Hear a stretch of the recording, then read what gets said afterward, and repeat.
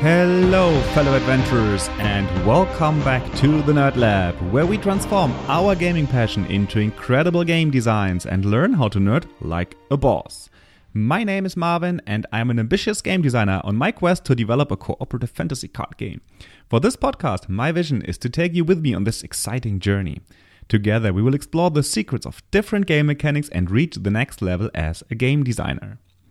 Last week, we already discussed different attributes in strategy card games. We discussed the classic attributes like power and toughness and mana cost. And then we also examined the less common attributes like armor, hit points, speed, priority, range, or guard. And finally, we also talked about some more of the unusual attributes like honor, age, max army size, combo symbols, or different weaknesses on cards. And although this already covers a large amount of different attribute values, there is even more. And since some of you were so kind to send me additional attributes via email or social media, I didn't want to deny them from the rest of the community. So I thought I'd do a second episode on this topic. But before we start on that subject, I wanted to make a brief announcement. Because I think I mentioned before that I'm currently co-designing a dueling card game with another designer. We have finished the rules of the game and done a lot of playtesting during the last couple of weeks and months. We have tested many different keywords, different triggers, different attributes, different effects of the cards. And now we are at a point where we want to create a set of 50 cards as our final product. And we thought it would be fun if each of us designed a set of 50 cards, and then we'll see which of those cards are the best, and we will playtest both of the sets that we create and choose the cards from both sets that will go into our final product. And since many of you have given me the feedback that you would like to learn more about my personal process as a game designer and learn more about the games that I am working on, I would like to take the opportunity to show you my personal approach of designing this set of cards, and I want to do that live. Maybe you can even give me help me during this process and give me some advice what kind of effects you would like to see on those cards. Therefore, I will have a small live session on Wednesday, August 5th at 10 p.m. Central European Summer Time, and I will broadcast on Twitch. I will briefly explain how the game works and then start with a design skeleton, an Excel spreadsheet where I will write down the different roles of each card which I want them to fulfill, and hopefully at the end we'll end up with 50 finished cards. If any of you are interested to see how this will work, I would be very happy if you come by and accompany me by doing so. Start again is Wednesday at 10 p.m. Central European Summer Time. That is about 1 p.m. Pacific Time and 4 p.m. Eastern Time. And a little side note for all of you who are listening to this episode, after that date, I will record the session and share the link in the show notes so that you will be able to watch the session even if you missed the live part of it. For all the others, it would be great if you join on Twitch. You can find me there as Nerd Like a Boss, but you can also find the link in the show notes so that you can join. Hope to see you on Wednesday. But now back to the main topic. We are going to discuss different attribute values on, especially on cards for strategy card games, dueling card games, collectible card games, trading card games, living card games. So this is the broad genre that we are looking at today as the second part of this episode. And the first game that I want to mention today is Marvel Champions, the card game. And especially I want to talk about the thwart value of that game. Marvel Champions it's played over a series of rounds. It's a cooperative game that is played against the AI of the game, and each round is broken down into two phases: the hero phase and then the villain phase that fights against you. And during the hero phase, the players phase, the players take turns playing cards from their hands, as usual for these kind of games, and they are exhausting their identity card. And the identity card is what I want to talk about today. The identity card, typically is it is a hero that you know of the Marvel Universe, something like Spider-Man or Iron Man or these kind of heroes. And it has three different attributes on the card. It has an attack value, it has a thwart value, and it has a recovery value. And the attack means the damage that the hero can deal to the opposing minions or the villain itself. And it really helps to bring the players closer to defeating the villain and winning the game. The second attribute is the thwart value. And I found that an interesting one because thwart is some form of countermeasure to prevent what the villain tries to do. So due to various game effects, the villain puts threat counters on their scheme cards, causing bad things to happen for the players when a certain value is reached. Or typically, I think it's a global effect that always is in place as long as there are threat counters on it. And by thwarting, the players have a chance to remove a certain number of threat counters from the scheme cards. So that means they are preventing the villain from winning the game, from adding too many bad global effects on the board as well. And the third value is the recovery value, and it means how much damage a character can heal when it uses the recover ability. And an interesting twist in Marvel Champions also comes from the flip mechanic of the identity card. Because each player, as mentioned, plays a hero like Spider-Man or Iron Man, but they all have also their alter ego on the back of the card. So for Spider-Man, that would be Peter Parker, and for Iron Man, that would be Tony Stark, of course. And they have different abilities in their normal human form and then their compared to their superhero form.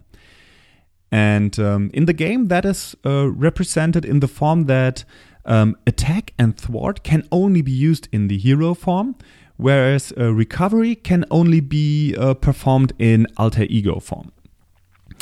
And I really like the combination of these different stats. There is one for offense, there's one for tactical defensive aspects, and there's one for recovery. All of it is important during a game, and it gives the players a chance to fulfill different roles in a game, which is super important in a cooperative game, of course. For example, there is one hero that is better in taking damage and tanking the minions, for example. He might more often use a recovery ability or so. And there is also a hero that is very good at thwarting. He might not be attacking that often compared to other players, but he's responsible to make sure that the villain does not win. I really like that different roles, and these three different attributes really add a lot to the game to achieve this goal. The next game that I forgot to mention last week as well is the Lord of the Rings living card game.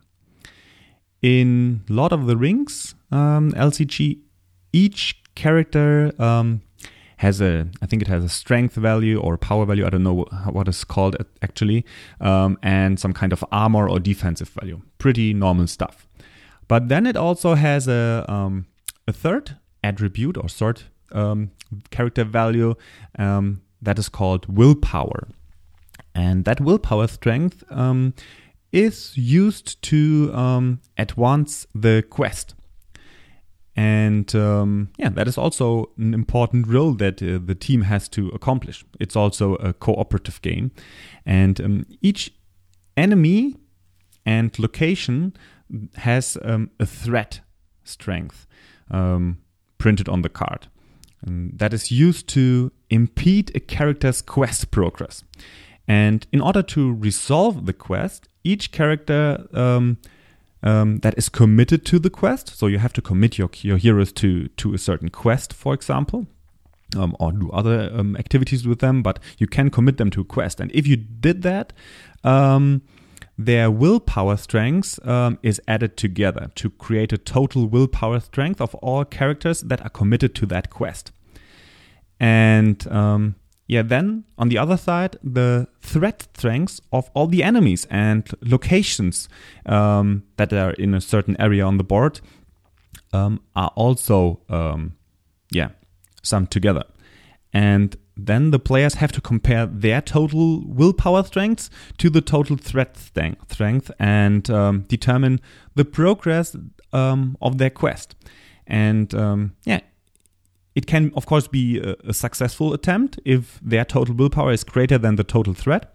But it can also be unsuccessful if the total willpower is less than the total threat on the board, because there are certain modifiers that are added during this phase. So it's not always crystal clear for the players if they will make progress or not. So the quest resolution determines if players gain progress tokens on the quest, or if they increase their threat. If their questing abroad was successful, a number of progress tokens equal to the difference between the total willpower strength and the total threat strengths are placed on the currently revealed quest card. So they're making progress on that quest. And each quest card has a number of quest points, and when that number on the quest card is equal or greater than the number of quest points, the players complete that quest stage of the quest and reveal the next one.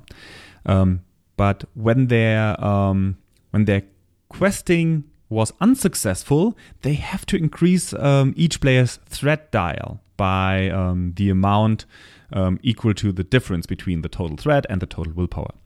And that's some kind of a loose mechanic of the game. So if a player's threat dial reaches 50, that player is immediately eliminated from the game. I played this game a few years ago, and we enjoyed playing it because it also had some kind of interesting decisions between sending your heroes to combat or doing some kind of other action with them. In that case, it was questing.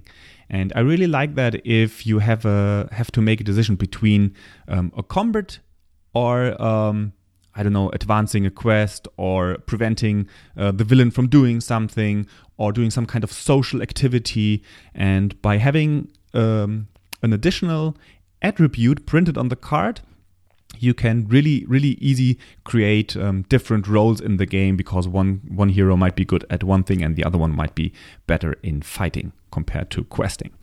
And but sometimes the game creates these circumstances and boundaries that maybe even the worst character for questing has to quest this turn, because it's very important to proceed with the quest also. And I like these kind of tactical decisions that you have to make together as the team, and these attributes help to do so. And now I want to mention 3 more games that a fellow adventurer and listener of this podcast, Samuel Dion, I hope I pronounced that name correctly, has brought to my attention. And they are really interesting implementations of different attributes and values on cards. And the first one is the Lightseeker trading card game. Lightseeker is a dueling card game, pretty similar to all the others like Magic and Hearthstone. And your goal is also to reduce the life points to 0 from your opponent. And you have different card types to do so. So each player has a hero card, for example. And one attribute that is printed on that hero card is the starting health. So compared to Magic, where you always start with 20 health, there is a variety in this game, depending on the kind of hero that you choose.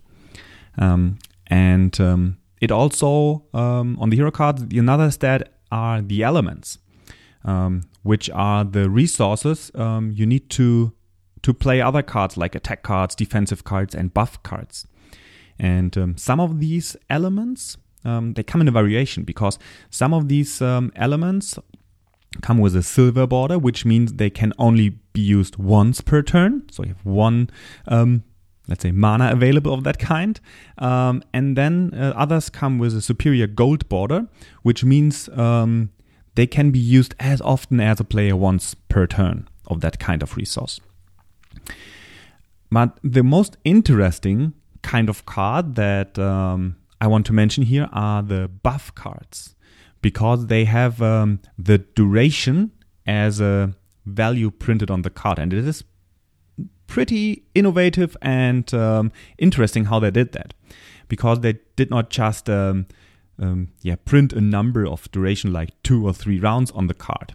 No, they marked in the top left corner of the card how long the duration is, and not as a number. There are different icons that can appear in these 4 corners on a card. And if the corner has a circular rotation symbol, the card is rotated during the buff phase, which is in the beginning of the turn. You have a buff phase. You look at the buffs that you have in play, and if at the top left corner is a rotation symbol, you rotate that card by 90 degrees and trigger its effect. And there's a little bit of variation there. If no symbol is on the top left corner, that means the card there is permanent. It stays in play. And if the rotation symbol is a little bit etched, the card only rotates if their effect is triggered. Either way, if a rotating card either reaches an empty corner or returns to its starting position, that means the buff is expired and is discarded. The card corner stat is extremely interesting because it is a built-in time effect. That's also what Samuel mentioned when he wrote this email to me. He really liked the fact that you do not need counters to track some kind of countdown, as I mentioned last week. You instead have only the card and the rotation of the card. And while you do that, you get access to different effects based on the corner. So some cards in their text box have written when this card is on corner 3 or so, it heals a certain amount. Or when it is on corner 4, it deals damage for a certain amount of and that is gives you a lot of design space to do different things with one card. That is really novel, and I really like it. I did not play the game yet, but I'm really trying to play it in the future because it sounds very interesting to me. And there is even another attribute which I wanted to mention here, and that is the item weight, because each hero can only, it's some kind of, so let me start differently. The item cards are a card type that can be played as some kind of equipment or attachment that you add to your hero. And each hero can only hold items worth up to 2 item weight points. And the item weight points are another stat that is used only on the item cards. Items have individual effects and also can come with additional elements. So new resources that can be added to the hero's available resources already. But you have this little restriction that you can only have items worth in sum 2 weight points. So that's also an interesting aspect of that game. I know it is a little bit difficult to understand how this whole rotation stuff works only by listening to my voice. So if this is something that interests you, you can also look at the website. I added some images of these cards to this podcast article so that you can probably better understand how this whole rotation works. And I really encourage you to take a look at this game because it looks awesome, and I really look forward to play it one time in the future. The second game that Samuel mentioned is Master of Will, and I have to confess that it is a pretty complex game, and I have not played it. So full disclosure here, I do not know everything about the game, and I only took a look at what Samuel pointed me to, and that is an attribute that influences how certain factions react to your choice of recruiting a certain character. And that attribute, I think it's called influence. And that's what I want to mention here. And I will use most of the words from Samuel and his awesome email that he sent me. In Master of Wills, the setting is a cyberpunk society, and different factions are living in this world, and your goal is to gain more influence than your opponent by recruiting people that belong to these different factions.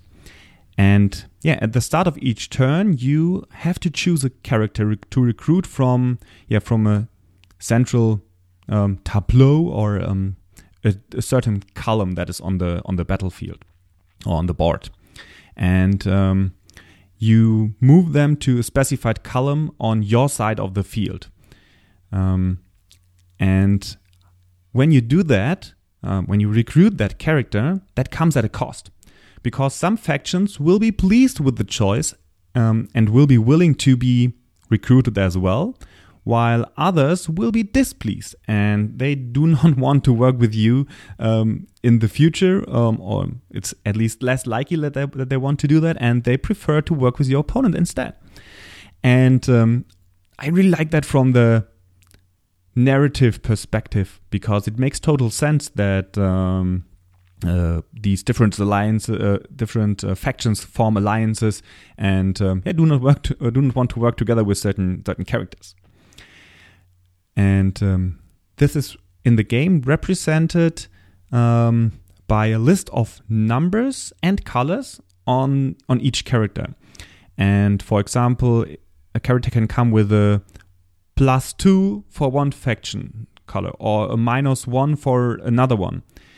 And after you choose a character, you then move the other characters of the specified colors either towards your column if you have a plus value on the hero, or towards your opponent if you have a negative value on the card.